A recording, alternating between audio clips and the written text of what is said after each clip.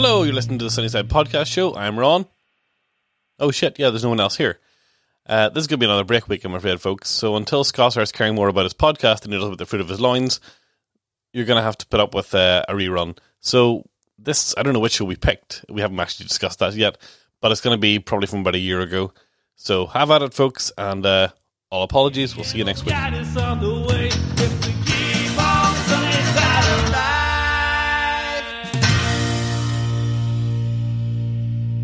So, what are we talking about this week? What's on the follow-up? Well, let's see. Now, as I recall, what happened was Scott and I were talking about B&M bargains.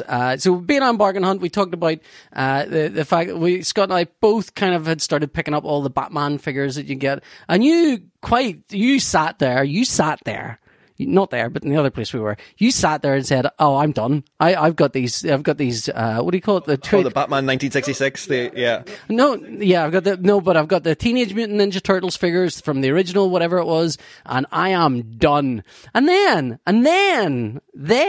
we get a little blast saying, I've done something.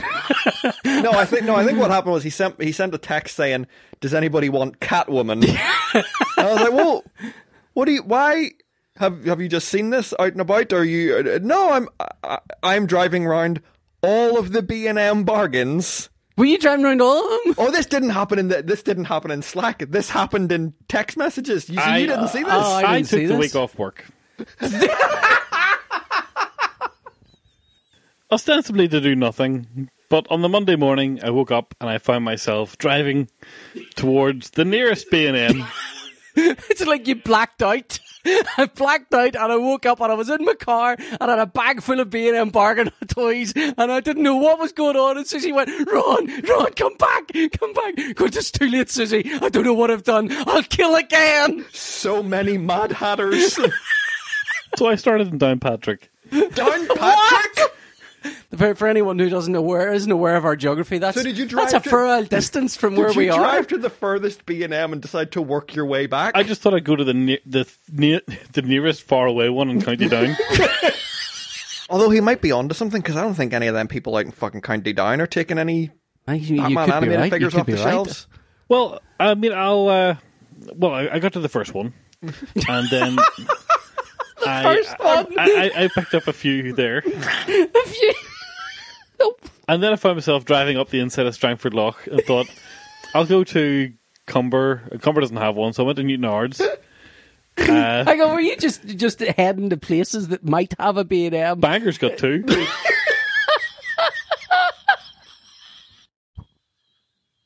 is brilliant. And there's like 6 in Belfast. And I went to all of them. And some, I mean, the problem was in a lot of them, they just they all seem to have the same figures that no one wanted. Like I said, there was umpteen Mad Hatters. Yeah, I could have had a Mad Hatter at every stop. And to be honest, I'm probably going to go back and get a Mad Hatter at this point because you didn't get one. No, the Mad Hatter is. I think I blame the fact the character design on the Mad Hatter is a bit shit because it's a bit crap looking. Yeah, it doesn't look great. It's not an attractive looking figure. The rest of the figures are all big and chunky. Although that said, when you open the Mad Hatter up, the quality of the plastic material used on the coat is very satisfying. Okay. So you have a Mad Hatter? Of course I do. Oh God! That's the one I gave my youngest son who wanted Batman figures, and I was refusing to buy 3 different Batman figures, so I gave him the Mad Hatter. What was your haul? Yeah, what'd you get? I got a Poison Ivy, a Catwoman, a Batgirl. This is weird because I mean it wasn't like a deliberate decision, but I picked up very few of the female figures. I mean, I would say this last time. I like the big chunky heavy figures, so Bane and Killer Croc and stuff, and so those smaller sort of effeminate figures, female figures, have been kind of don't really. You don't think you're getting your money's worth for them? Could well be. Although I do have I think it's the Batgirl, and it's a lovely looking figure. So which Batgirl? Yeah, Oh, I because don't know. there's one from Batman Animated Series and one from the new Batman Adventures. Oh, I don't know. So it's a it's nice one. basically red box or blue box. Oh, I can't remember. It's not in the box. I know. Well, is she in a black costume or is she in a grey I costume? can't remember. I only To be fair, I was actually buying them and haven't just seen. I've keeping them. only seen the black and purple costume. I haven't seen any of the other one. Okay. Well, the figure I got that I enjoyed the most, I got a Bane, but I Oh, got, it's cool, isn't it? Did you take it out of the back? Penguin's Oh, so Penguin's nice. kind of cool as well. That's yeah. a really nice figure. Yeah. Did you take the Bane out of the box? Yeah. Did you take any of them out of the box? Oh, they're yeah? all out of the box. Yeah, Ross. the best thing about the Bane is how that Are they little in this plastic room? on the cable. No, they're all up in the window, still Oh, at right, the top of okay. the stairs. You can look at them later. Okay, we'll post a picture of Ron's treasure trove. They aren't all posed yet. I don't think that's worth doing yet. Okay, Did you get a Batman? I got the Batman Animated Adventures one, the second series Batman. The better the grey one. one with the. Did you change his coil? Did yeah. Okay. Yeah, well, and actually, For those not listening in Northern Ireland, coil is actually... I can't pronounce it any other way. It's going to have a different pronunciation. COWL. Yeah, it's like the word there's tile. no good way to pronounce I know that I'm in not our saying accent. tile right, so I can't be saying coil right. Cowl. It's cowl. Tile and coil rhyme properly Yeah. normally in other Well, dialects of English. Batman's cowl means something very different in Northern Ireland than it does anywhere else. That's why you can see his nipples. Yeah, He's why Kyle is Batman.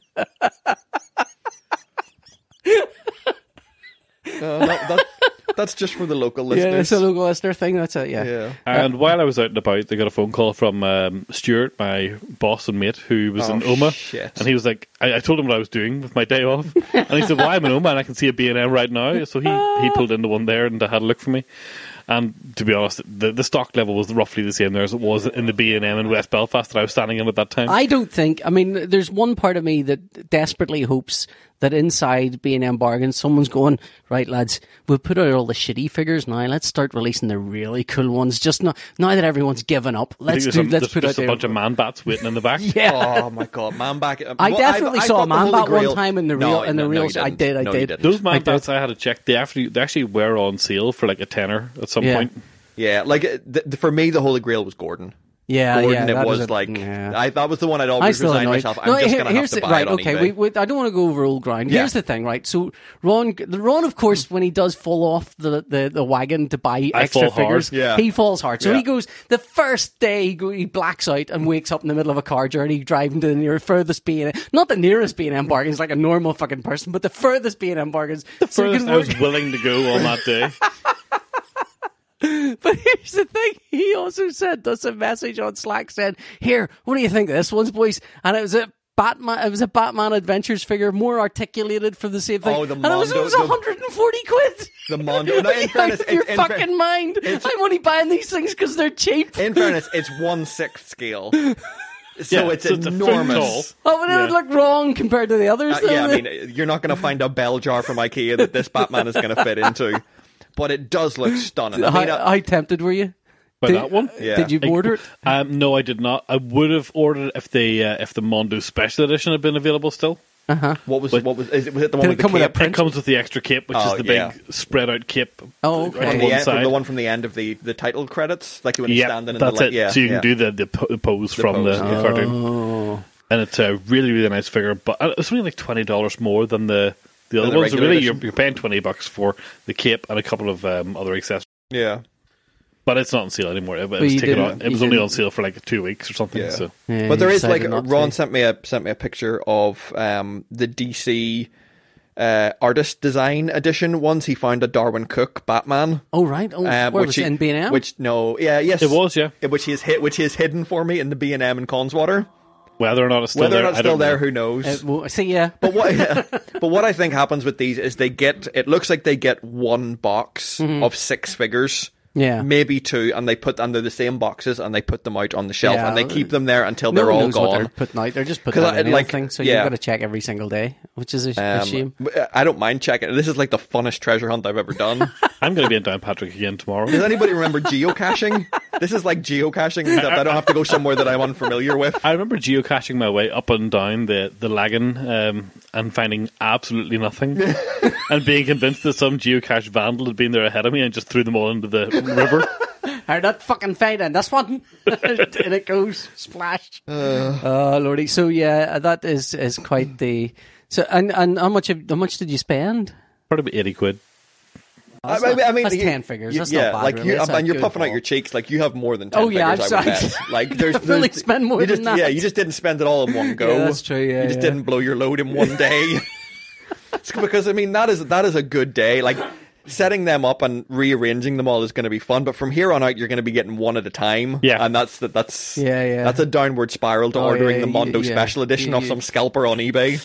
That's well, I made an Amazon wish list of every single figure that I wanted, and it was most of them. No, I could also have got. What did you leave out? Like I said, I could have got a Mad Hatter. I didn't. Okay. And there was a Zatanna. And Yeah, Which I one's have the female kind of magician. Oh right, one. nice. Yeah. Zatanna, I kind of felt a bit weird about the figure, to be honest. okay. Because she's wearing like the Baywatch cut. Yeah, Yeah. It's just the bare legs. I kind of looked at it and went, I don't know. I don't want to have to explain this to everyone who comes up and down my stairs. You could. I mean, I have not. I think I've maybe done this on one figure, not this specifically, but done this kind of thing. You could alter it and paint your own little crisscross tights on there, Okay, and that would maybe. that doesn't make it better. What are you doing, Ron? I'm painting some tights on my figure. Painting some decency back on this harlot. There are people that do modify figures, Yeah. and sometimes they're really cool. Actually, and I saw, sometimes they're like, ooh. Robin from who used to do the orbiting pod, Huh? he had ordered a custom Jack Kirby Funko Pop. Now I don't know who he got to do it, but it looked awesome. So people are kind of putting these skills out there, and you can order these kind of custom built things. Oh, which the is Demon Etrigan. That's one I really want. the who? Oh, you got it. They have that down in Forbidden Planet down Do they Belfast. have but it? there's a Who- full I missed- price. who is it? Etrigan. Etrigan. It is amazing. But it comes with the Witch Boy. Yeah. And Which that's- one's Etrigan? Etrigan's the demon who talks in rhyme. He's kind of a Kirby-esque character, chunky and. Oh, I haven't and- seen that one. Garth and John did an awful lot of work Oh with. yeah, they did. Oh, really? Yeah. They had the other ones. But it's they a had, beautiful figure because it's my favorite kind of figures are ones where you can see that the design of it is very clearly heavily based on the original artist's artwork, and there's that's still Bruce Timm, but there's a Kirby-esque influence to it, and it's the same as the Hellboy figure that I have of the Hellboy and the was it the Seven Ghosts The or something? heads thing? Yeah, Yeah. the heads thing, which is about 150 quid now if you can find one to buy. But I took it out of the box and put it near the window, and then the fucking sunshine faded half of it. So it looks like he's sort of.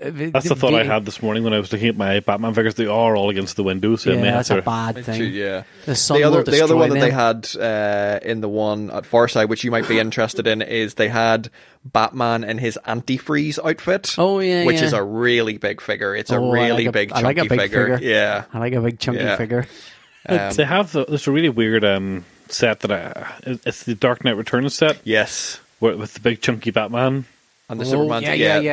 It's like they have it I down saw to it's like that. 24 quid or 20 It's quid or right, something it like was that. No, Just this the is the 20 one that's quid? in the animated series. It's Wait, what? The animated series version of the Batman. of the Dark Knight, and I think it's from some. It's one episode where There's one episode where it's like Tales of the Batman or something, Yes. and they have all these different kinds of Batman through it, including They have. the best version of the Frank Miller Dark Knight via Bruce Timm kind of version. Well, of it. and this is in the single figure blister packs.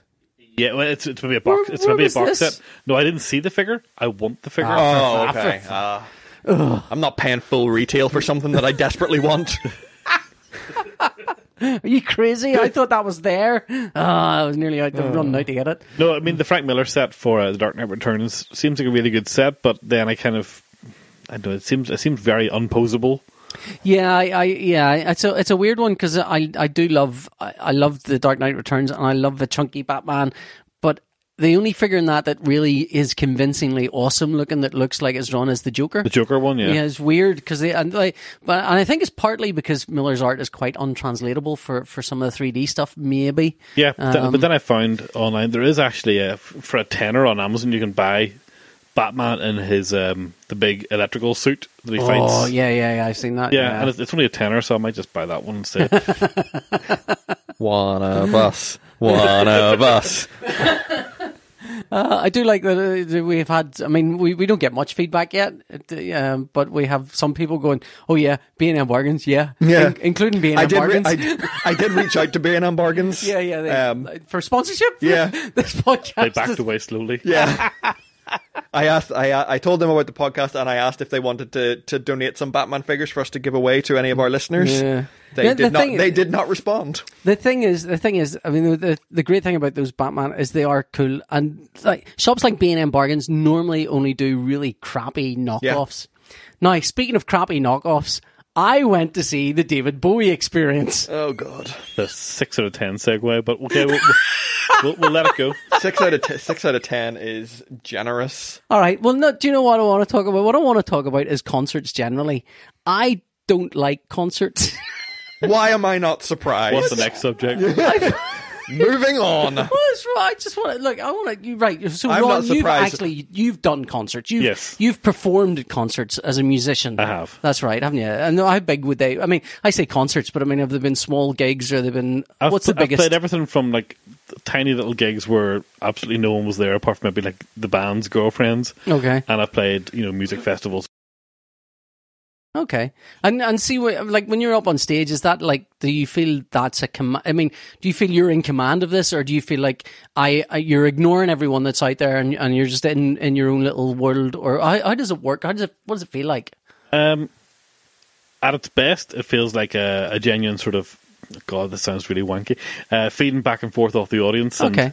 I was quite one of the reasons I'm probably not in the band anymore. I'm quite a vocalist. Okay. In between songs, I like to talk a lot and chat directly to people. Not like on this show. No, it's...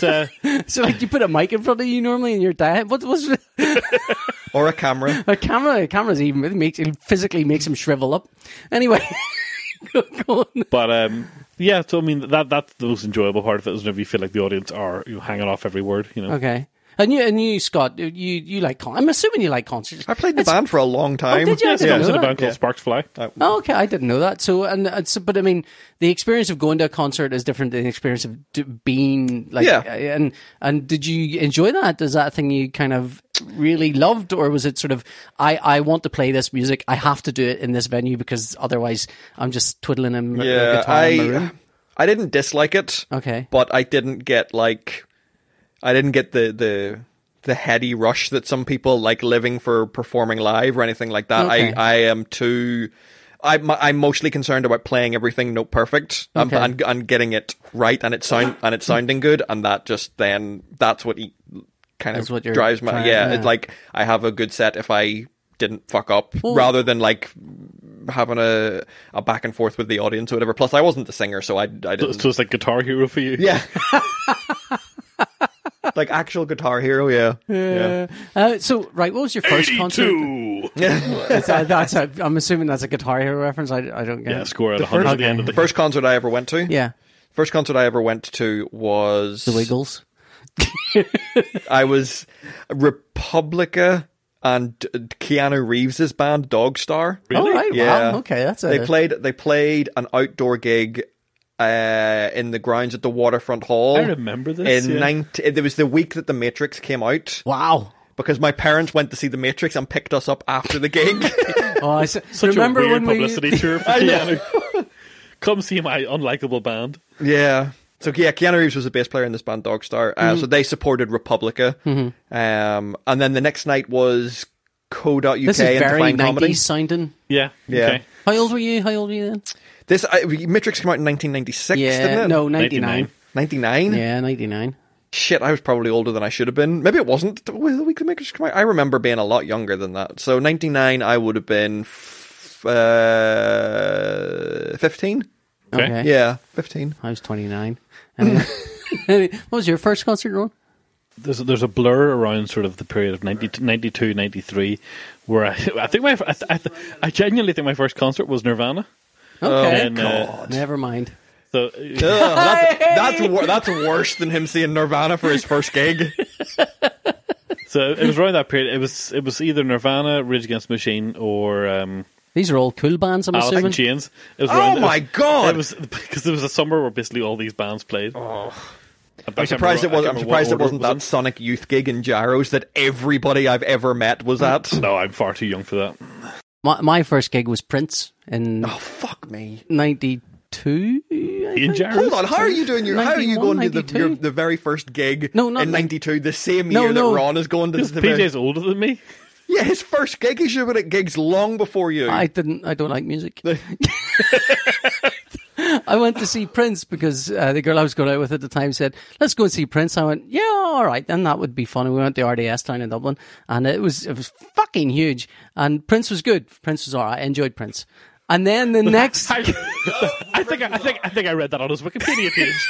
Prince is good. Prince is all right. The thing is, that's when I discovered I don't like concerts. Okay.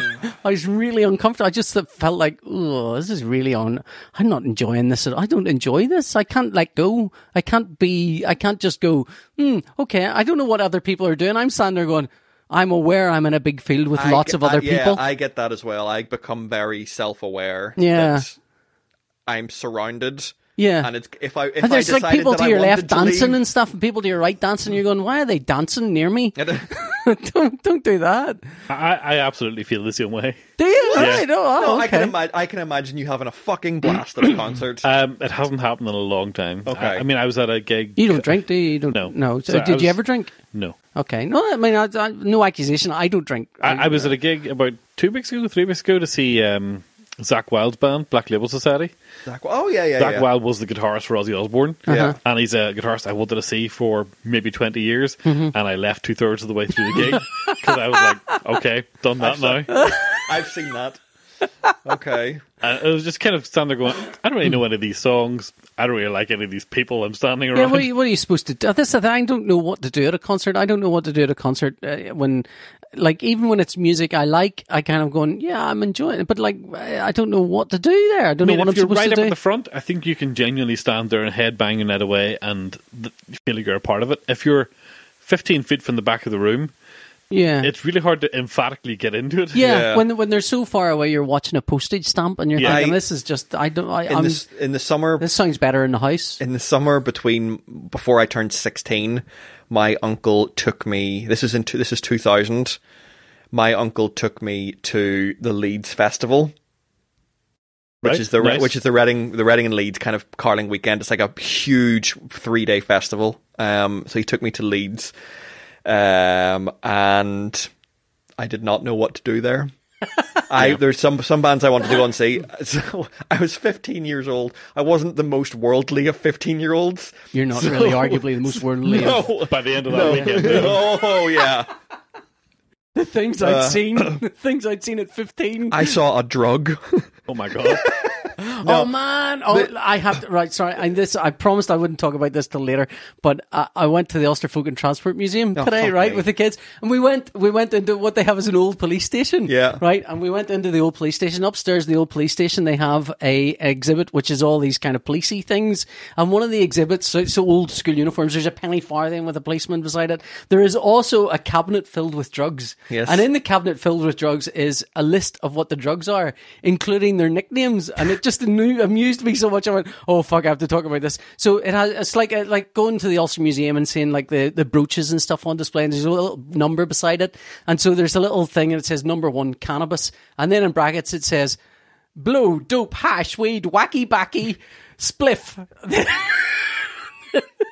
But my favourite one was LSD, slang, acid, trips, trademarks, e.g. strawberry, LSD, blah, blah, blah. Ecstasy, disco biscuits, or buy a brand name Dennis and Menace or rhubarb and custard. It just seemed weirdly incongruous. Hang on, this is at the Ulster Folk and Transport Museum. This is the Ulster Folk Museum, yeah. So, but I thought all the exhibits from it are from 200 years ago. No, it's like you go into this police station, and upstairs in the police station is a kind of policing through the ages kind of thing. Oh, I've been through that thing. Yeah. And this seems to be like a new thing. And there, it's like, and there's a little, they've like a can of Coke that someone's been using as a bong or something. Okay. Well, it's not a pipe. Anyway, it's a pipe, sorry, I technically, but, you know. wanted to say because yeah. disco Okay, biscuits. Jamal. It just seemed really funny, disco biscuits. Anyway, all right. Me not being the most worldly of teenagers, Yeah. arriving You'd never at seen this disco festival biscuits? with my bum bag. Oh man, I can see it now. I can see your tie-dye How else am I going to keep my passport and my money safe? Got in his fanny pack. So the first band I went to see, I think, were Deftones on the first on the first day, and I got right up as close as I was willing to go. 300 feet. Yeah. And started jumping around like everybody else when my bum bag promptly smashed me in the nuts. Oh, that's oh. I was like, I don't think This is why it's called a bum bag and not a cock block. I don't think this is for me. The bum bag of the concert. All of it. All of it, All of it. yeah, And yeah, I was I can there see- for I 3. can see that. I ended up having a really good weekend, but that, like, Well, most of that was from the people that I met and the experiences, but as opposed to watching bands play outside. After seeing Prince, the second concert I didn't go to, the same girl I was with and said to me, "Do you want to come down to a concert? We got free tickets." And I went, "Oh, I'm not that fussed, really." She went, "It's free." I went, and she went, "Right, well, fuck you then." And I'm going, "Oh, come on, it's Curtis Staggers." I went to the back and I was listening to it going, "This is really shite," and I want to leave. We had an argument that night, I'll tell you. And then so I've only really been to and I've been with Annette to a few concerts that she. I wants to remember go to. Annette took you to see the Lumineers. Yeah, I had a good time with the Lumineers. I mean, Hey, I like it when Annette's having a good time. Okay. Because at least I can feed off that. Such a as tender lover. Yeah. I'm a Joy Succubus. I can feed off that. I can enjoy that. Joy? She's having a good time. She's going, "Are you having a good time?" I'm going, "Yes, it's really enjoyable." you're like that person at Christmas. Like I like to see you opening your presents. That's what I mean, I can't lie. Are you having a great time? Well, it's all right. I mean, I'd rather be in the house and she's dancing away and everyone's dancing. And Right. Well, what's the best concert you've ever been to? right, Have you been here's to the a thing. concert that you genuinely really enjoyed? I went to see Tori Amos in 93 or 4. I was single and I went. I was Tori Amos was coming. There was Between no 92 and Kate 93, that other girl dumped you. yeah. There was no. I would have gone to see Kate Bush. Kate Bush, number one, would have gone to see Kate Bush. That's the only person I might have gone to see ever. So you've never seen Kate Bush? But even whenever she did the concert again, I've never seen Kate Bush. The concert last year in London, you didn't go? But Kate Bush has never ever done a couple of concerts, so it was never likely to be another one. But Tori Amos at the time was kind of, this is like the new Kate Bush. I went, I'll go and enjoy this. And I went to enjoy it. And she opened with Nirvana's, Smells Like Teen Spirit. the one that goes, hello, hello, hello, all that there.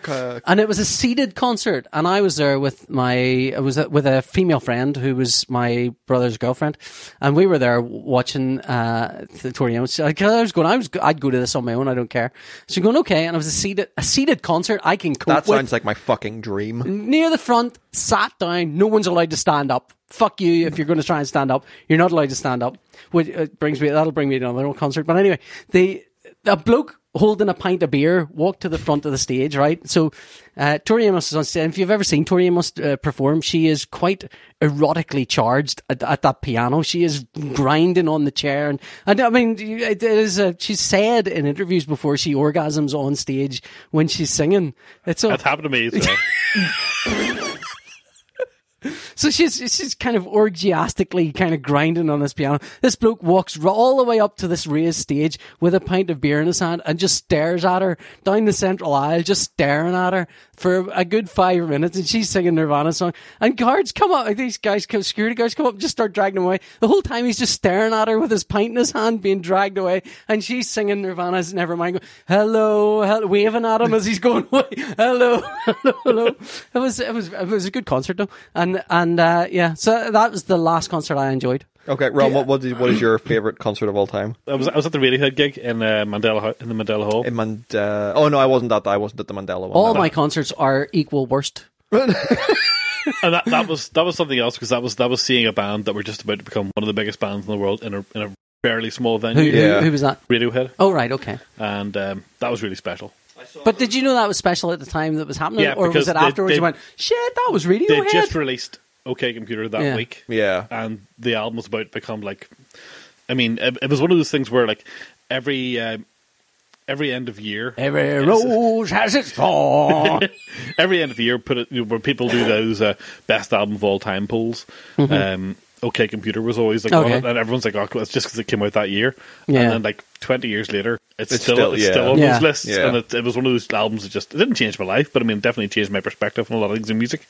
So to see that band playing that album, Yeah. the week it came out was a really, really big deal. I saw Yeah. the Arctic Monkeys the week before their debut album came Oh, really? out. Yeah, in the Ulster Hall. There's 4 bands. It was the NME tour. Okay. And there was the Mystery Jets, We Are Scientists, Arctic Monkeys, and Maximo Park. And Arctic Monkeys were still not top of the bill, even though they were by far the biggest band there. But they weren't when the tour was booked. So they were on second from last. And then after they finished, the place emptied for Maximo Park. That seemed a bit right. Yeah. Tori Amos was supported by, what do you call them, the guys that did the theme tune to Father Ted? Oh, Divine Comedy. Divine Comedy before they had any hits. Okay. That was they were was listening to them going, oh, they're really, really good. Well, Divine Comedy is really a he. Yeah, it was Neil Hannon. Yeah. Neil Hannon. Yeah. But anyway, so last night we went, Annette, we went to see Queen. Right, so Queen was here with the other guy as the lead singer. The band formerly known as Queen, who now have a different singer. And Adam, what's his face? Is it the guy that did the show?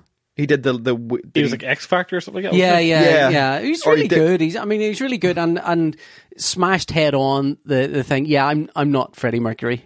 You know, but instead of thinking, instead of me going, let's pretend to be Freddie Mercury, I'm going to sing these songs with you the way anyone would sing a song with Freddie Mercury. So it felt like this is just a big karaoke that I'm part of. Okay. So that was kind of fun. That was good, except 2 bastards in front of us kept standing up and dancing, and we were in seats. We were in fucking seats. Where was we the paid gig? for seats. We were sat in seats, and 2 stupid people kept standing up and dancing. And and there was a whole dance section, a whole section at the front. Loads of people were stood up and like, get to that fucking section if you want to dance. Don't. You just determinedly sitting there with your arms folded, going, "We're obeying the rules.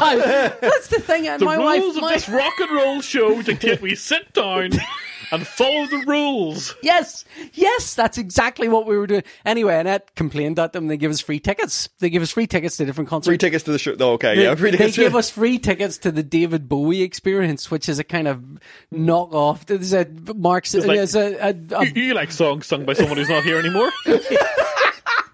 Fancy a David Bowie tribute night? And it was really weird because, like, first of all, it's half empty. The whole it's in the same place. So it was in the Odyssey and the what do you call it? The SSE Arena. SSE Arena, which is it's where the ice hockey goes on. So it's a big venue. So it's the only arena-sized venue in Northern Ireland. Is it? But yeah, it's not really. It's not Wembley sized, but it is for Northern Ireland. It's it's the biggest The David venue. Bowie Experience was they were optimistic enough to book the Odyssey. Well, I don't know if they were optimistic or whether they had an empty room. It was like they cordoned off a whole, like it was like a good third of the thing was the only bit of space being used, and even then, most of the seats were at the front, and we were seated up at the back and kind of watching it. And it's really funny because Annette, like, it's only after Bowie died that Annette would have listened to some Bowie. She wouldn't have listened to Bowie beforehand. I wouldn't have listened to that much Bowie. I don't know that much Bowie. I like David Bowie, but not a big fan. So we were listening to this concert, and the first set were all songs that we know, and I was going, oh, "This is one of the ones I know." I go, yeah, me too. And everyone in it's a massive Bowie fan. They're all dancing to David Bowie. And I was going, it's really weird when you're at a concert and everyone knows the songs and you don't. I'm going, yeah, tell me about it. That's me at every single fucking concert. And it was just really odd. It's like, because the guy's really rake thin and goes off in between songs and changes in every single costume. And you're going, that's his life. That's not. I mean, I'm coming to this concert as a 2-hour experience. Do you think but that's his life? Is the only man who woke up the day David Bowie died and went, "Yes, Margaret, we're going to be millionaires"? No, I don't think there's a Margaret. And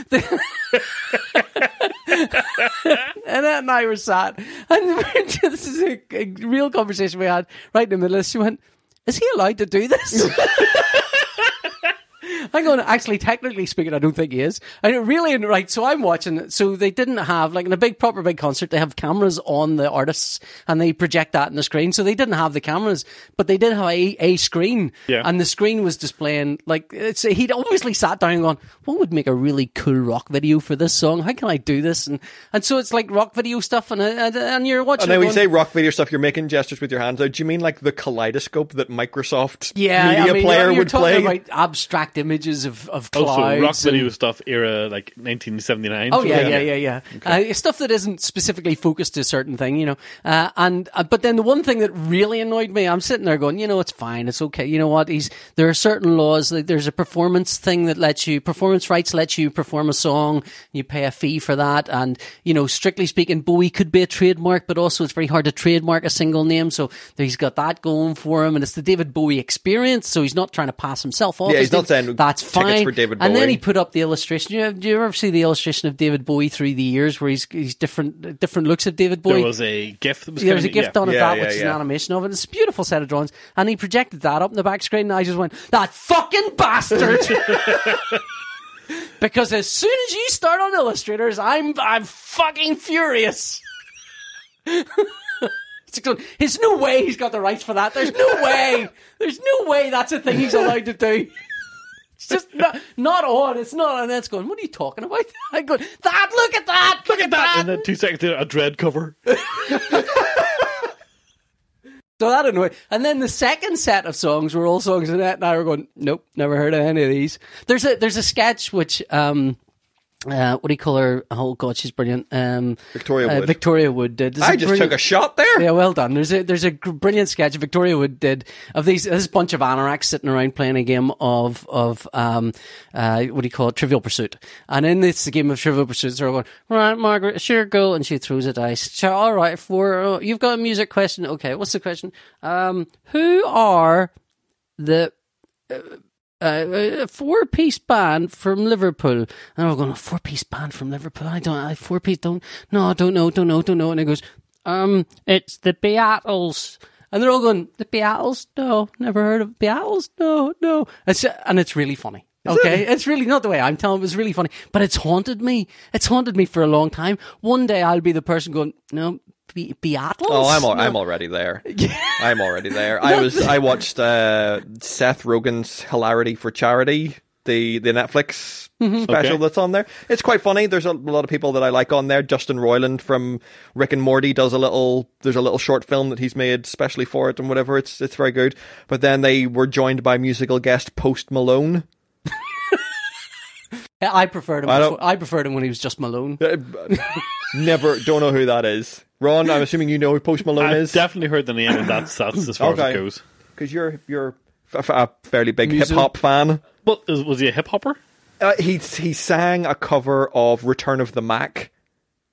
That's Okay. a broad stretch of Yeah. things I don't know This is anything the about. Mark there. Morrison experience. Yes. So which I quite enjoyed, so I decided to look him up, but no, it sounds like he is definitely in the hip hop camp, and Return of the Mac was a bit of a departure for him. Okay. No, that's not ringing any bells. Okay.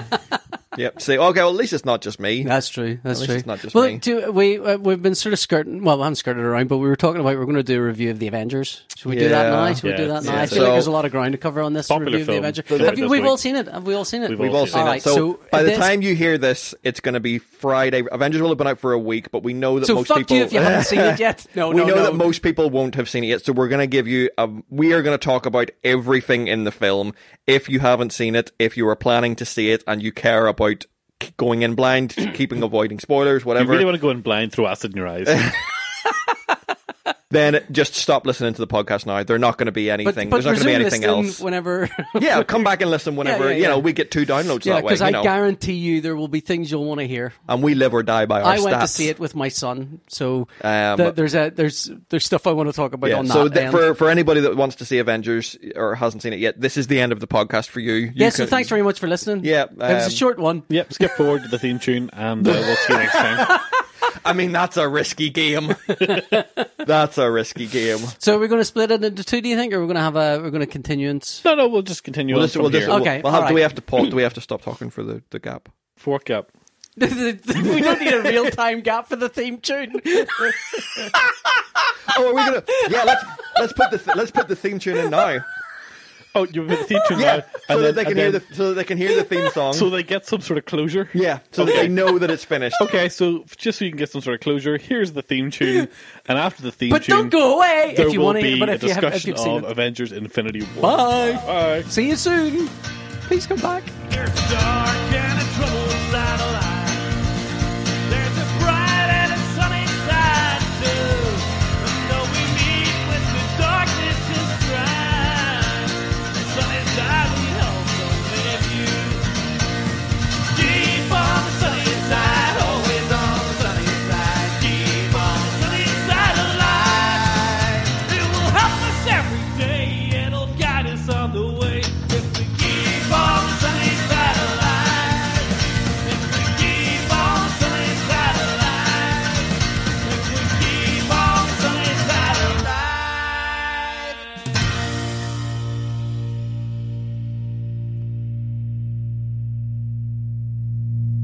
So, Okay. Hey, welcome back again. And if you're still listening, it's on you. Yeah, it's on you. We've From given this you point on, as many there will warnings be as we heavy, feel is heavy necessary. spoilers Yeah. for Avengers. wins.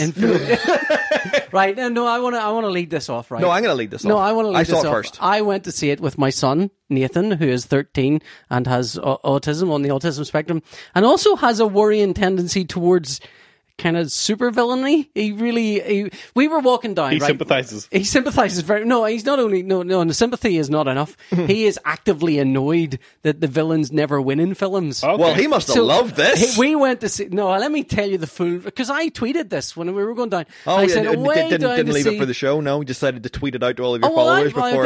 didn't think. Look, believe me, when he said this, I thought nothing of it. I thought it was so ridiculous. I tweeted it. So what I tweeted was along the lines of Nathan genuinely annoyed at at all films, because he says the villains never win. They never win. And I said, well, look, Nathan, the reason for that is because ultimately all villains are selfish. No matter what it is they're attempting to do, they're always at their core selfish. And so even if a hero is selfish, the point is that a hero's only selfish. And for him, that's a flaw. For a hero, that's a flaw of selfishness, and he has to overcome that. But for a villain, that's their main raison d'etre. That's what they're all about. It's their pure and utter selfishness. Now, Nathan will never lose an argument. Nathan does not. He will just keep going and going and going. And so we'd had this discussion on the drive up, the 10, 15-minute drive up to the cinema, got out of the car, walked along. He was still talking about this. And I wasn't letting go of this, because I am already worried about what this boy's going to grow up like. Like he is. We've know that he has the internet now. We've had conversations with him about bullying, and he's going, bullying? I don't care about bullying. No one can bully me. I'm going, yeah, I know, but some people can feel bullied. Well, then they should just toughen up. And it's like, no. Sometimes you can be bullied even if you feel tough. It can be a thing that happens if someone's unrelenting and stops and, oh, well, sure, it's never going to happen to me. What's the matter? Ron's looking around here like... Am I seeing light flashing? I think it's the curtain moving, don't worry. Oh, yeah, Okay, yeah. as long as I'm not having some sort of stroke or anything, all right. I was just checking. All right, sorry about that, Scott thought he was listeners. having a stroke. Yeah. So anyway... You smell toast? Anybody smell toast? So...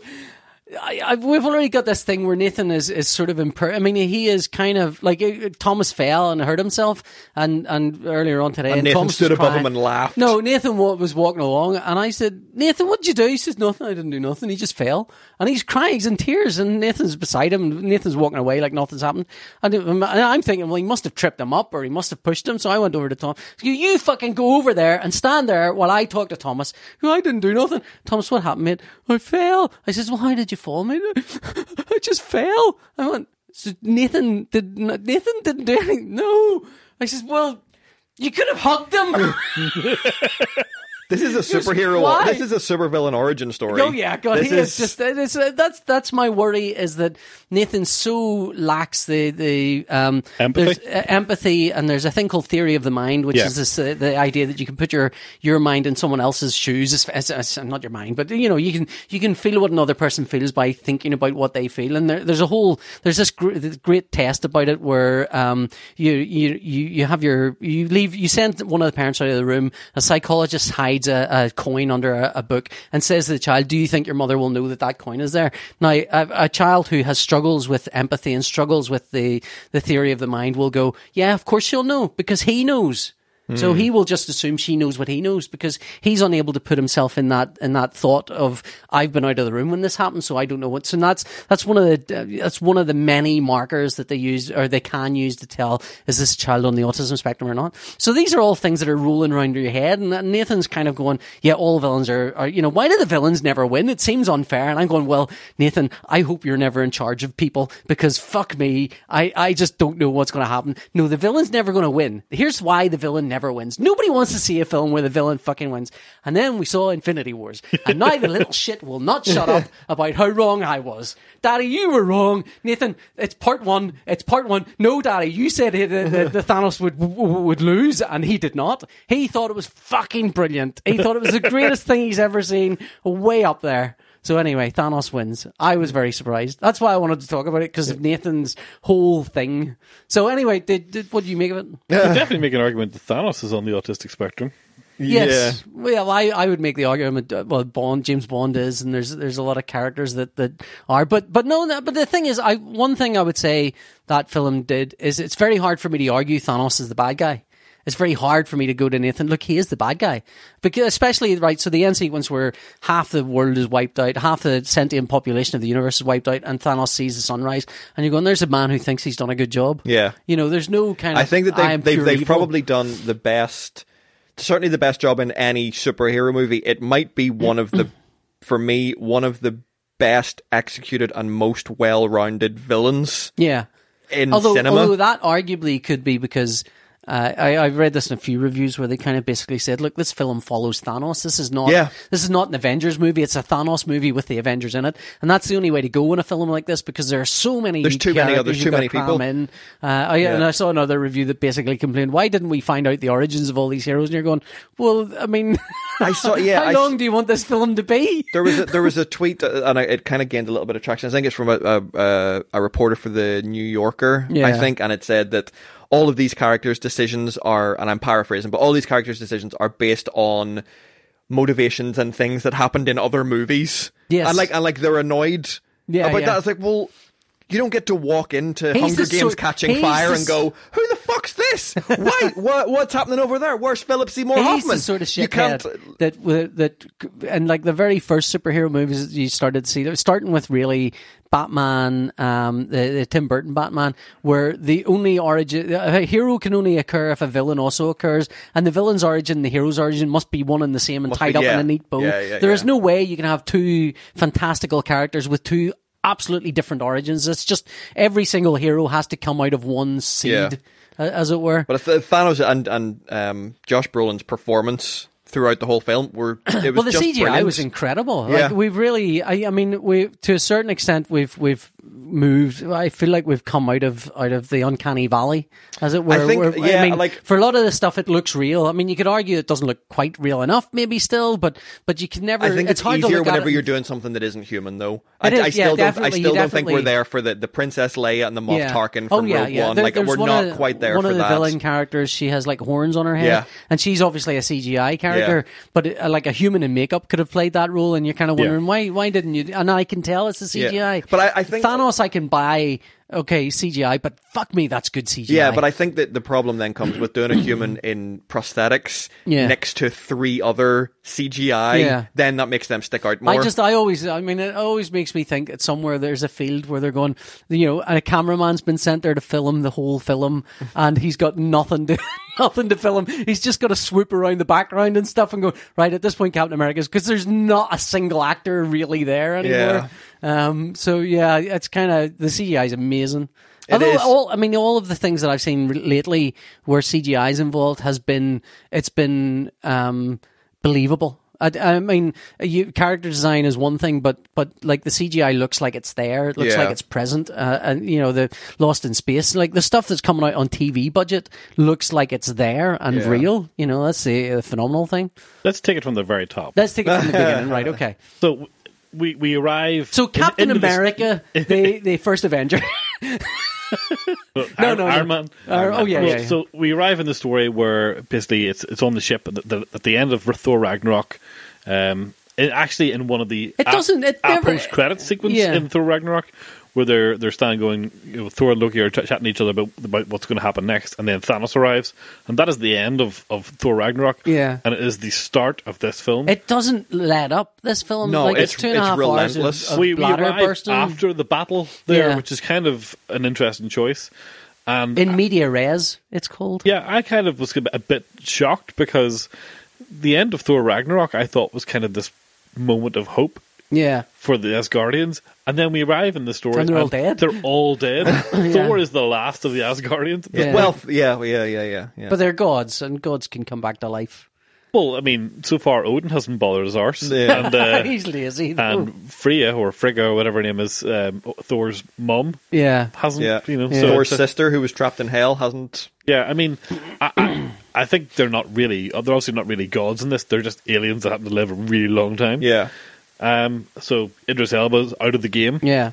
Yeah, but I think that they handle the characters and the movement really, really well. Because if you look back at something like Rogue One, my only qualm with it is in the opening, it jumps around too much. I think you 4, 5, 6 different planets over the course of the first kind of 20 minutes, half an hour. But with this, you jump to a number of locations with multiple characters, and it doesn't feel wrong, out of place, disjointed. They handle it really, really well. It kind and of I was reminded me so of the Two surprised. Towers, to be honest. I couldn't. Yeah, like I wanted the film to be good, but in my mind, I thought there's too many people. They are not going to be able to keep this as a coherent. It's going to be a bit of a mess, and that's what I was expecting, and it's really not. Yeah. It's really not. One of the things I think they did well was what do you make of the humor? Did the humor Loved feel? it. Yeah. Sometimes it was a bit tonally weird, Yeah. where you would have a really serious moment, and the next minute they're cracking jokes, Yeah. and it just felt like the levity kind of wasn't really required. They Yeah. didn't It's need the just joke. Whedon kind of get Yeah. a gag in at every opportunity, nearly. I mean, some of it in isolation is really funny, but then in the context of what's happening, it's like, no fucking take this seriously, dude. You're Yeah. all about to die. Yeah, I mean, I for some reason the character of Drax is always kind of used to undermine anything nice or that's happening in any scene. Yeah. He always has to come in and say and be stupid Draxian. in a scene, and I really like that moment where between Gamora and Star-Lord where they have that little sort of, this is our last Yeah. our last And moment then- together, and then really. Drax is- And then there's the comedy Drax moment, Yeah, which kind Drax of undercuts undercuts that. it, yeah. And that's the bit people will remember, and Yeah. not the really Not sort the of nice tender moment. Yeah. I laughed, but my experience of going to see this in the cinema was I went to a 6:30 a.m. breakfast showing on Yeah. on Did they actually Thursday give you morning. breakfast? Yes, bacon buddies and sausage buddies, Okay. as well as Tea free, in the cinema. No, the before or after. Okay. As well as free popcorn and Coke. Before? What time do you have to turn up at I before think to you get turn your up at breakfast? turn up at 6. Jesus. Like you're What cinema was this at? in the Odyssey. Okay. And I'm going to be honest, it was one of the best. Apart from the film being great, it was one of the best cinema chip buddies he's experience. ever had. You go on your own? No, I went with a friend. Okay. I because actually was tempted to go to that because with a I jo- was available, but, Yeah. but I had to be. Annette had to go to college or something, so I had to be back for 9. Well, but having there's just no having way. a kid and working the hours that I work, Yeah. going in the evenings just usually isn't a runner. Yeah. So if somebody says here at 6:30 you can go and be in work for 9:30, Yeah. if you go to bed a bit early, you'll probably just be fine Yeah. for the rest of the day. I am all for it. I really hope they do more, especially for new release stuff. Because they did it for Thor Ragnarok as well, but Oh, I really? didn't. Yeah, I didn't make it for that. So I'll I tell really you now, enjoyed there's no that. chance of me making it to any half six of going out of anything. So yeah. Favorite bit? Any favorite bit? Favorite character? Does it? I mean, I feel a bit. It's like 10 years old. This is great, but at the same time, it I don't think anybody thought they would pull it off. Yeah. I don't think anybody was like, I was excited for the film, but I never thought it would be as good as it is. is pretty good. And I mean, the ending just really. I mean, if it. Oh, that's one bit I do want to talk about. Okay. The end, Spider-Man's death. yeah. That was the only- that's, that was the that's only- a welling up moment. That, Yeah, isn't it? That was the Yeah. only bit where I was kind of like, where This- every this other feels character like who something. disappeared in ashes, I was like, well, they're not really getting much of a goodbye here. But Yeah. But yeah, Tom Holland really, really sold that. Oh my god, that Unbelievably is well. it's gut wrenching, Do you and know, it's do the you know first what time it in is? any. It's not just Tom Holland. I don't think you can over. It's Tom Holland's relationship with Robert Downey Jr. Yeah, it's that kind of father son relation. It's that moment is a kind of don't let me die, Dad. Yeah. kind Well, of yeah, thing, obviously and he it's- doesn't have a father, Yeah. and he hasn't got to live his life yet, which Yeah. is Yeah. he, That's- he, he doesn't it- get to be even stoic about going- it. He's just Yeah. kind of like, I'm fucking 14, 15 years Yeah. old. This is Yeah. the worst thing. Even going right back to the Sam Raimi Spider-Man movies, Yeah. they've never painted him as a kid. No, And that's the way he should have been from the start. But I guess people just accepted it in the comics, but in film, seeing a kid who's that smart. I and saw a great. Somebody posted on Twitter and said about Spider-Man. So Steve Ditko was asked to draw what a typical teenager was like, and he drew this isolated, lonely nerd kind. And then whenever the next artist, I think it was John Romita or someone, was asked to draw what a typical teenager was, he drew this really handsome-looking Yeah. dude. It's like, right. Do you know, I have never realized that that's because of the people. yes, yeah, it's obviously a commentary on their Yeah, teenage they're years, teenage years rather than any other specific thing. But the I mean, fact Tom that he's Holland is like 22, 20, Yeah. 21, 22. Yeah, but like every he actor looks really young. he looks really young, but also, I mean, like the Garfield was, he's like in his mid-30s or something. He's like ridiculously old for an actor playing Yeah. someone who's supposed to be a teenager. I thought it was great. I thought I was watching it going, is it what? Right at the end, what the is this? Is it over? No way. I mean, there just must be another hour to go at least. But no, Yeah. that was it. And I've been racking my brain all week trying to figure out how they get out of this. And Oh, it seems pretty easy to me. I mean, it's the clues are all there for how that's Yeah. all undone. I mean, I think it's I fairly don't obvious even need that- to go to the comic to read to see Yeah, it's- what happens there. But I mean, it seems pretty clear to me that the time gem The Eye of is- Agamotto is definitely. ti- I mean, where And Doctor Stephen Strange gives that gave it up, because yeah. he has seen 14 million versions of reality, and, Where they all die. and only one will they succeed. And in that one will they succeed, he must have the gauntlet. You know? yeah, So he gives it up because he knows that's the key. I know, but I understand that, but I don't. How? Well, yeah, I mean, How are they- like, how are they- I think the bigger challenge isn't how are they going to undo that and bring back everyone back to life. I think the biggest challenge is how do you undo that, bring everyone back to life, and still make it feel like a worthwhile endeavor to see that what you the don't first want, time. yeah, what you don't want is something that makes And anything everything happen in the turned first out to one. be okay. Yeah. Yeah, I mean, I think I think it cheapens things quite a bit if the deaths that didn't happen at the end of the film are reversed. Yeah. So if Loki comes back and if Loki, if Gamora, and Oh yeah, my feeling Heimdall. is that essentially everyone will come back who died after the Time Stone was given in the Infinity Gauntlet. I feel like that's going to be a cut-off moment, and the deaths that happened prior to that moment will not be able to be undone. You know, and I'd feel a bit cheated if Gamora's death was undone. I'd feel like that's come on, she, I you've mean, as far undone as everything there. That's the thing that confused me because I think she's contracted to be in the next Guardians of the Galaxy film. Could be a flashback. Could be a flashback. Could Hopefully be it's a anything. flashback. Well, did you stayed obviously for the end credit sequence? Yes. It was great because there was someone beside me who obviously wasn't a Marvel fan and didn't know anything about what's happening or anything, but has obviously seen enough Marvel movies to know I've got to stay for the end credits because the end credit happens and Samuel L. Jackson dies and drops his pager, which seems to be a 1980s pager with like 1970s, But that makes late sense. 80s graphics with color graphics. He drops his pager and up comes the Captain Marvel logo on it, and this girl just stood up and went, "Waited that long for fucking this?" Fuck's sake.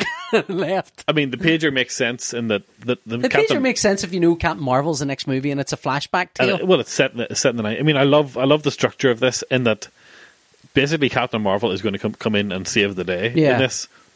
Where she has been the past 10 years, Yeah. we do not know, but we're assuming probably not on Earth. Yeah. And yeah, she is a pager, and that's how he contacts her. And the pager is from the 90s, you know. Yeah. So I thought that was a great little detail, you know. Yeah. But it's I got terribly excited at that moment. Yeah, it was cool. It was cool. I mean, yeah, it did feel like, fuck, that was just I think the ending, it's really weird because there's so many brilliant things that happen in it, but they happen at such a pace that you can't really stop it. And I like when the Guardians of the Galaxy I think it's turned up. definitely going to benefit from at least one rewatch, and I'm probably going to go and see it again tomorrow. Yeah, my son's, all his mates were going in the next day into school. He says, Daddy, they're all going, everyone's going, but I've already seen it. So I can tell him, if anyone annoys me today, I can just tell him I'll spoil Guardians of the Galaxy, or I'll spoil the Avengers for you. I go, that's it. You can't really do that. He says, I says, did you have to spoil it for anyone? He says, well, I told one person that somebody died in it, but they didn't believe me anyway, so it doesn't matter. God, he's like Mephisto. He really is. He is going to grow. I just have to make sure. My worry is that, like, if something terrible were to happen to me and Annette, Nathan will not turn into Batman. He will turn into some other more horrible. He'll turn into the Joker. That's my biggest concern. So we've got to stay alive and stay fine. I don't think what else was worth talking about in the film. That was that's the problem with it. It's like, if we have a conversation about it, you want to talk about that ending, but also what else is it? Like, it blows away your memories of almost everything else in it. You come out with such a strong impression of that end bit that you're left going, what else happened in that film? I mean, I thought it was interesting that the main chunk of characters left at the end are the original. Yeah. Which I don't think all of them are safe. No, my prediction is that Tony Stark and Captain America will both die. In each of what their was going arms. on with the Hulk, do you think? Embracing. I mean, a lot of the decisions made it feels like now there's a lot of character decisions being made because they're going to line up movies for later on. They're putting dominoes in place. So what was going on with the Hulk? I was trying to figure out, is this anything to do with the Universal deal where they can't have the Hulk but he can't have his own film. He can't have his own film. He can appear in other people's films, but he can't he's have his own appeared in film. plenty of other Avengers and thing. So I decided it wasn't that. Yeah. But there must be. I mean, I was absolutely waiting for a moment where the Hulk jumps out of the Hulkbuster suit. I thought that was just a moment given, that they were building up to, where this giant creature just bursts out. Yeah. And when it didn't happen, but the Hulk and the Vision, their problem. I mean, like, this is a problem that happens in the comics all the time, where you have your superpower and your superhero, and your superpower is X, and the villain defeats them because the superpower X isn't quite powerful enough, and then they are defeated, and they have to come back and defeat the villain. The only way they can do that is by overcoming something, and then they're even more X plus 1, and that happens for so many years that eventually it's X plus 9 million.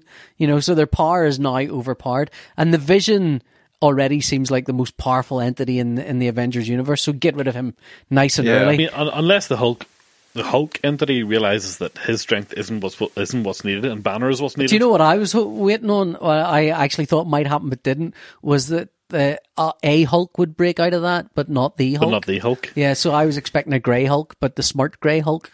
Well, that's actually probably right. That's probably what's heading in the direction. Yeah. I reckon it's going to be like the ultra smart Hulk will come out, or the amalgamation of there both could of them. there could be Banner needs to go away and figure out how to get the Hulk out. He does seem to be having a dialogue with Hulk now, which wasn't what was happening before.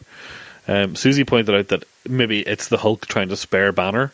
Yeah, because at the end of Thor Ragnarok, he says that he can't turn him back into the Hulk because he'll never turn back again. Oh, okay. So, after he's the Hulk at the end of Thor Ragnarok and turns back into Banner. Yeah. Maybe the Hulk also realizes that he won't be able to change back again. I can't remember, was the Hulk in it at all? No, he wasn't. Not at the start. No, at the very start, he has a fight with Thanos.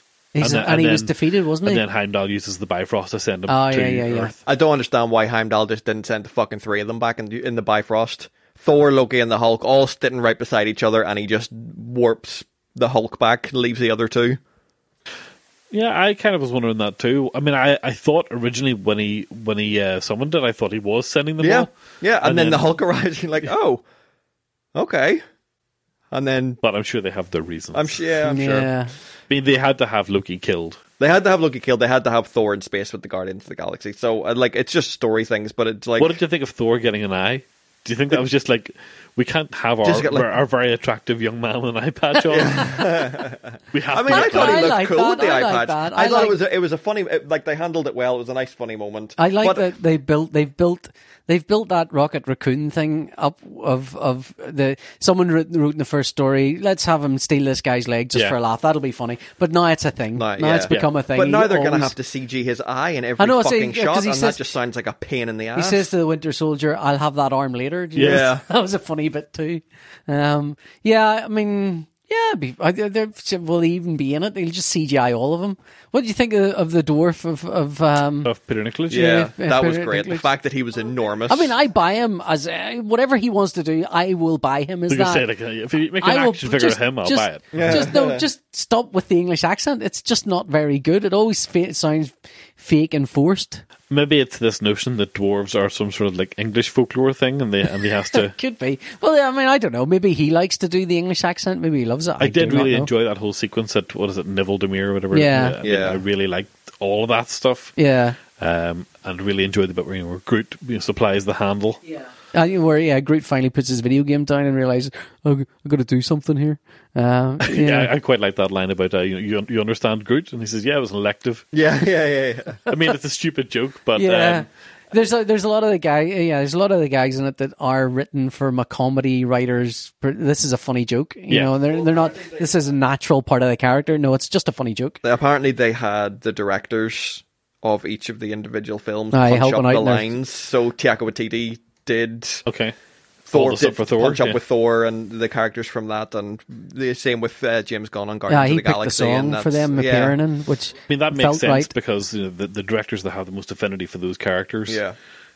kind of. And it's bring- one of the bring things their I've voices. always felt was a problem with movie, you know, taking the comic universe and transposing it to film is that one of the things you instantly lose out on is the distinct voices of artists. You know, you can't have a Kirby-esque Fantastic Four, and you can't have, you know, a Johnny Romita Jr. Spider-Man, Yep. because you know they are the entire vision of that. But I mean, I like that they've got directors that have a distinct voice, if nothing else. You Yeah. know, and like Ragnarok is the one that I think is the most kind of distinctly its own little thing, although it leans heavily on Kirby-esque stuff. Yeah, it really does. But again, you know, they've what they've done with this film is kind of color everything that goes before as well. So now, if you watch Thor Ragnarok, that's not a happy ending.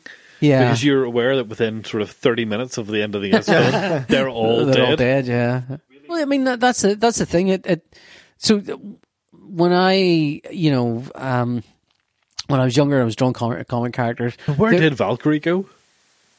Yeah, she just disappeared. And Korg? Yeah, and Ant-Man. I mean, there was passing lines about some of the characters About that were Ant-Man not- and Hawkeye. Ant-Man and Hawkeye, or I don't know what they're doing. They're off running around.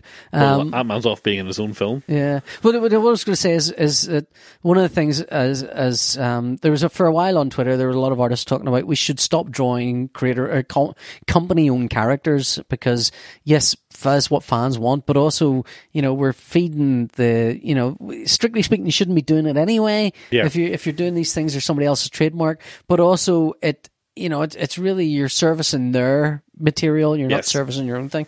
But the problem with that is that, I mean, if you draw Captain America in a situation, the weight of, you know, 70 years of publishing of Captain America comes with that drawing.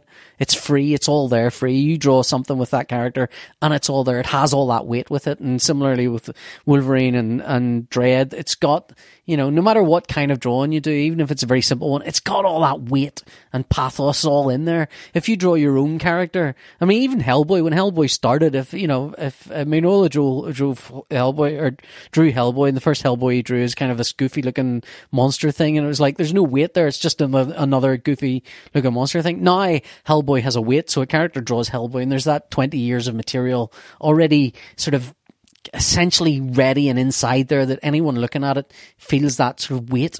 The Marvel movies have been like that. They have, up until, you know, there's 10 years of Marvel movies. Those first movies that come out are still feel a bit, when they came out, flimsy character, you've got to explain who they are. They don't have history and weight. But now they do.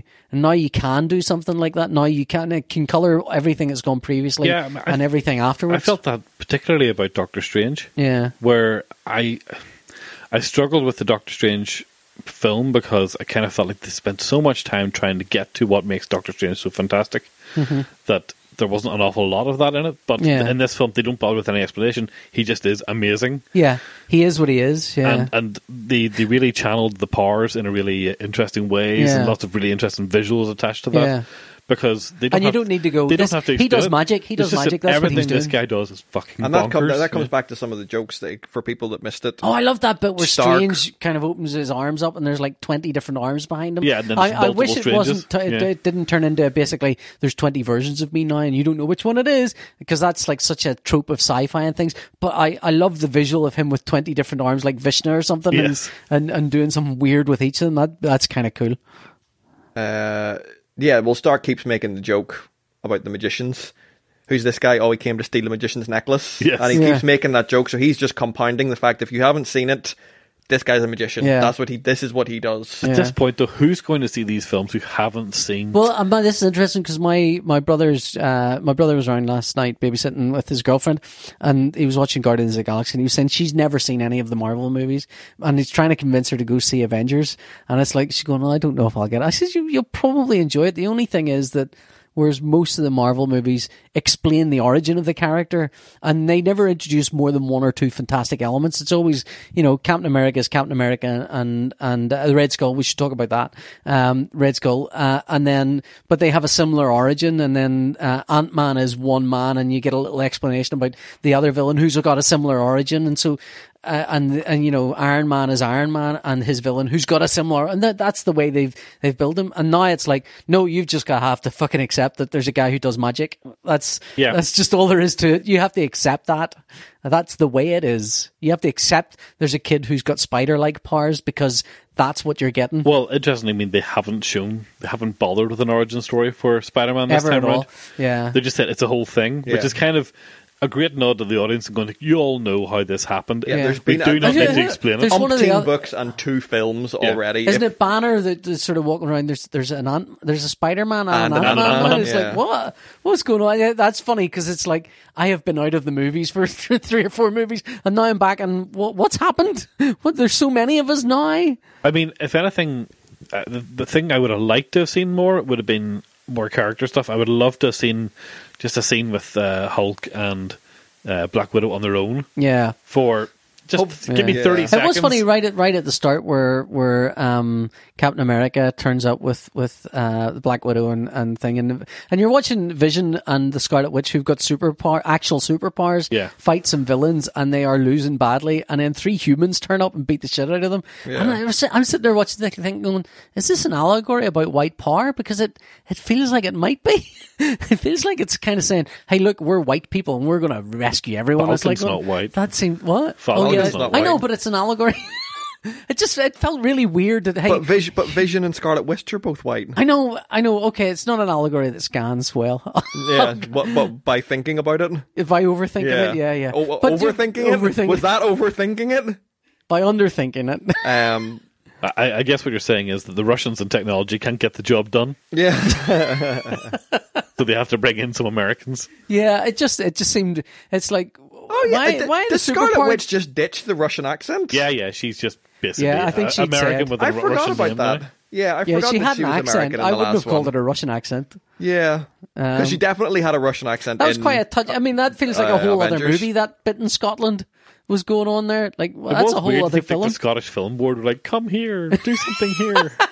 And everyone in Belfast going, those fucking bastards in ice cream. We could have had this. Those bastards. We could have had that bit. Vision, he's hiding out in Wellington Park.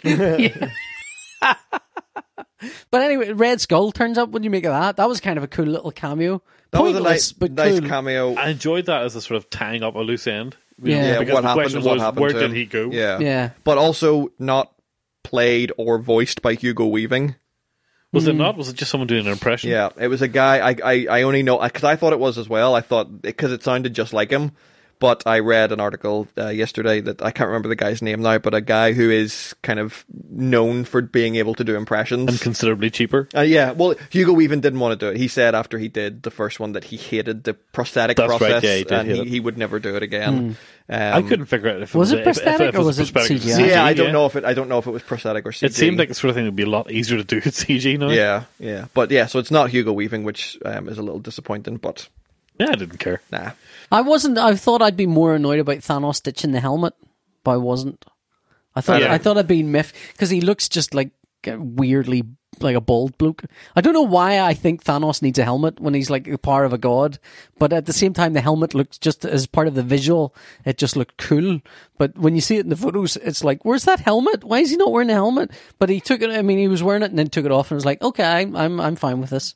Yeah, I mean, I think Marvel are getting stronger on their villains. I mean, I think Killmonger was an excellent villain for Black Panther. Yeah. I think he was the first really good villain that they had apart from Loki. Again, I mean, Killmonger, because, and again, Nathan goes, Killmonger's motivations weren't selfish. I mean, he was sort of selfish. They There was were a selfishness understandable. to it. Relatable maybe, but I there was a still selfishness. haven't seen Black Panther. I'm going to Yeah, go see it it's tomorrow. really good. Yeah, I'm Really going to see good. it tomorrow. Because all the stuff in Wakanda in Avengers was just great. Yeah. Like, it looked beautiful. The characters seemed great. And all those characters are really great. And Yeah. like they're all, Shuri as sister was a real kind of Yeah, I standout found myself character. really worried about her in the scene where they come into, when Thanos' forces invade the medical bay. Yeah. And I was like, hang on a sec. Yeah, Do not hurt Shuri because I really like that character. Yeah. But So yeah, but villain wise, I mean, Thanos also has a motive and a direction he's going in, which while it's clearly the ravings of a madman, yeah. he Is it doesn't- though? Is it? Is Well, it? Nathan it's- would tell you it's not. but it has, he has a logic behind it. Yeah. Yeah, and I It's am not I want to conquer I the galaxy. did point Yeah. out. I said to Nathan, "Look, if Thanos, like, he's good, Nathan's not. Thanos isn't selfish." I'm going, "Yeah, no, it's not. No, he's not selfish. He just thinks there's too many people. Wipe half of them out." I'm going, "Yeah, it's not. I mean, I can see that you're saying it's not selfish. I can sort of agree. But if he has that Infinity Gauntlet, and he can do anything. Why doesn't he just double the available space, which would have the same Make every impact? double the planet food. twice the size. Yeah. Yeah, just make everything more. Yeah. Just Make do all more the of people it. half the size and I all mean, the we're food talking twice about as big. infinity here. Just double it. Just to have twice that. I mean, Thanos' origin in this is that he's a philosopher, and he's been ignored by people on his planet. A bit of a Superman kind of throwback. Okay, I didn't get any of his origin story at well, all. he's I don't know why I didn't, but I he was just telling didn't. his people that he has the solution, which Yeah. is to wipe half people out, and they Yeah. think, well, that's he's a madman. Yeah. And his whole goal is to basically act out his economic policy Yeah. on the galaxy. Yeah. Because they didn't listen to him and his planet was destroyed. Yeah. Um, But at the end of the film, you're right. He's sitting there like he feels like he's done a good job, Yeah. and he has sacrificed stuff for that. Yeah. Now we're watching that and we might think, well, he hasn't sacrificed much, but I mean, he genuinely does seem to love Gamora, Yeah. and it really hurts him to basically throw her to her death. Yeah. That was also good. That the whole sequence was really good, and I actually felt the emotional heft of that from the CGI Thanos. Yeah. It was like, oh, Gamora hasn't realized. She has no idea. He knows what he's about to do. Everyone really else hope- does. like- Gamora's going, you don't love anything. It's going, oh no, he does. He loves you. He loves you. Yeah. Don't turn around. I mean, that was one of those occasions where you get to see a CGI creature really acting as well. I mean, it's normally you need an Andy Serkis behind that to kind of Yeah, really yeah. sell things. But yeah, I guess actually that's a good point. The look That's in his the face, only other time that you've kind of seen that is in the Planet of the Apes movies. or which- Lord of the Rings. Or or which the Apes movies are kind of probably to a more... Because Gollum is essentially a human-esque character. He Yeah. was and has just been ravaged by age and whatever. But the Circus has made animals Yes, like into kind of believable and empathetic start with King characters. Kong and then doing Planet of the Apes. Yeah. he can sell emotion. But Yeah. but I mean, like, surely any actor could do that.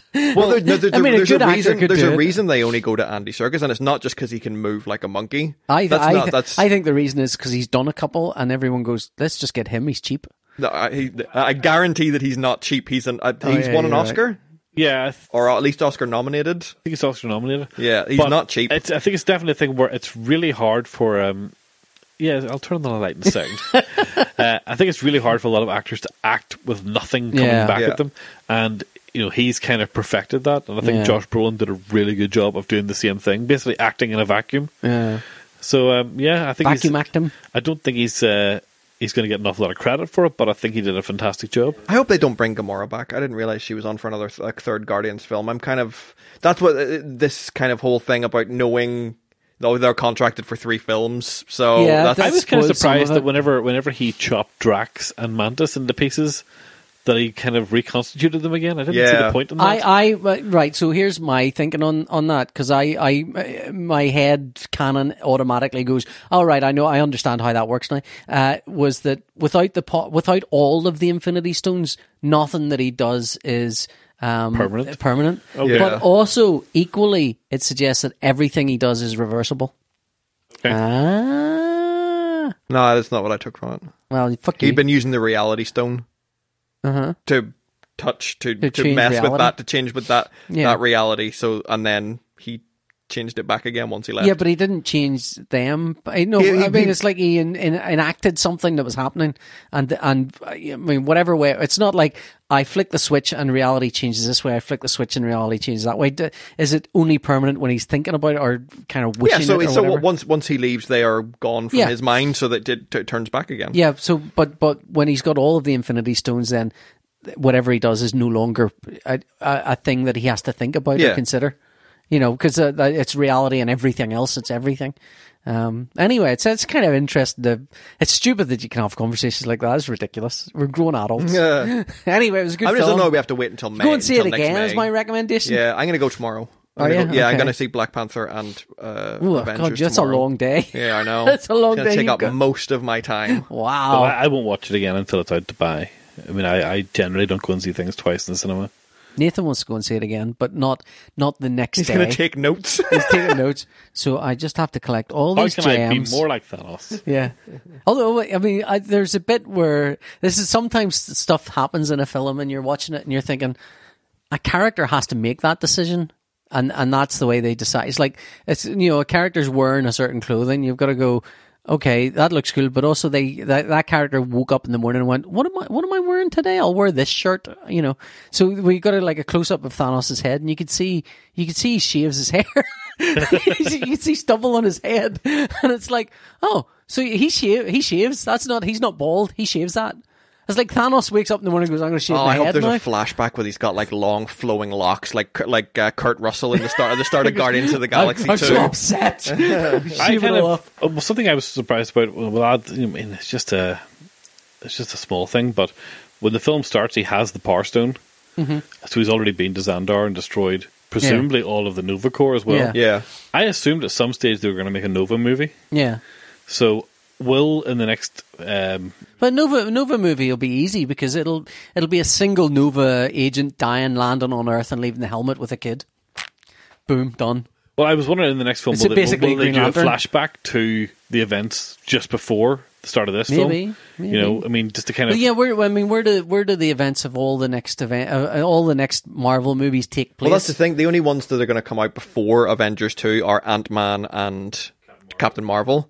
So Captain Marvel's set in the 90s, so it doesn't matter. I'm It'll be interested to do see you know what they do with Ant-Man. I think Ant-Man's going to be set before any of I this. think It's it would probably take, after Civil War it and would take before this. enormous balls, right? It would take enormous balls and be. I doubt they'd ever do it. But can you imagine if Ant-Man plays like a normal Ant-Man film until about the halfway mark when Thanos kills everyone, and then Ant-Man's the only one left? He's going, "What the fuck just happened?" Well, do you know what? That would be interesting. I thought you the way you were going to go is just he hears about what's happening with Thanos and goes, "Fuck that." No. I'm not getting involved in that shit. If that film takes place within the same time frame Yeah. as the Well, now that you've Avengers, said that, I think at the very end of the Ant-Man that film, will that be could what happen. that could be a Yeah. flashback sequence if Yeah. there is going to be one, or not the flashback. The end credit sequence will be that. Oh, Yeah. what if the villain in Ant-Man, whoever that may be, is just about to kill Ant-Man or Wasp, And dies.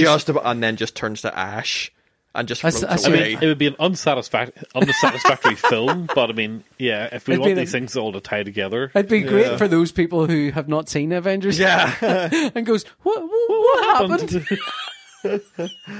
Anyway. Yeah, we on tried to that- end the show about 3 times. Yeah, now, so we're yeah, gonna this end is it it now. for us. Like, thanks for listening again. If you want to talk to us about anything, if you want to hear us talk about anything, we won't talk about it, I'm sure, but specifically it'll be, podcast related. if you want to talk about, if you want to suggest something I can get annoyed about, that's fine. Get in touch with the show on our @Sunnyside Pod Twitter account. Isn't that right? Said very slowly. That's but because yes. I was trying to think of the right combination of words. And then we're also on our website, is where you're listening to this from now, probably, but the sunnysideshow.com. Thanks for listening. From me, PJ, bye! Goodbye. And from me, Ron. Bye-bye. Bye-bye. Our intrepid hero Ron swears off modern toys forever. You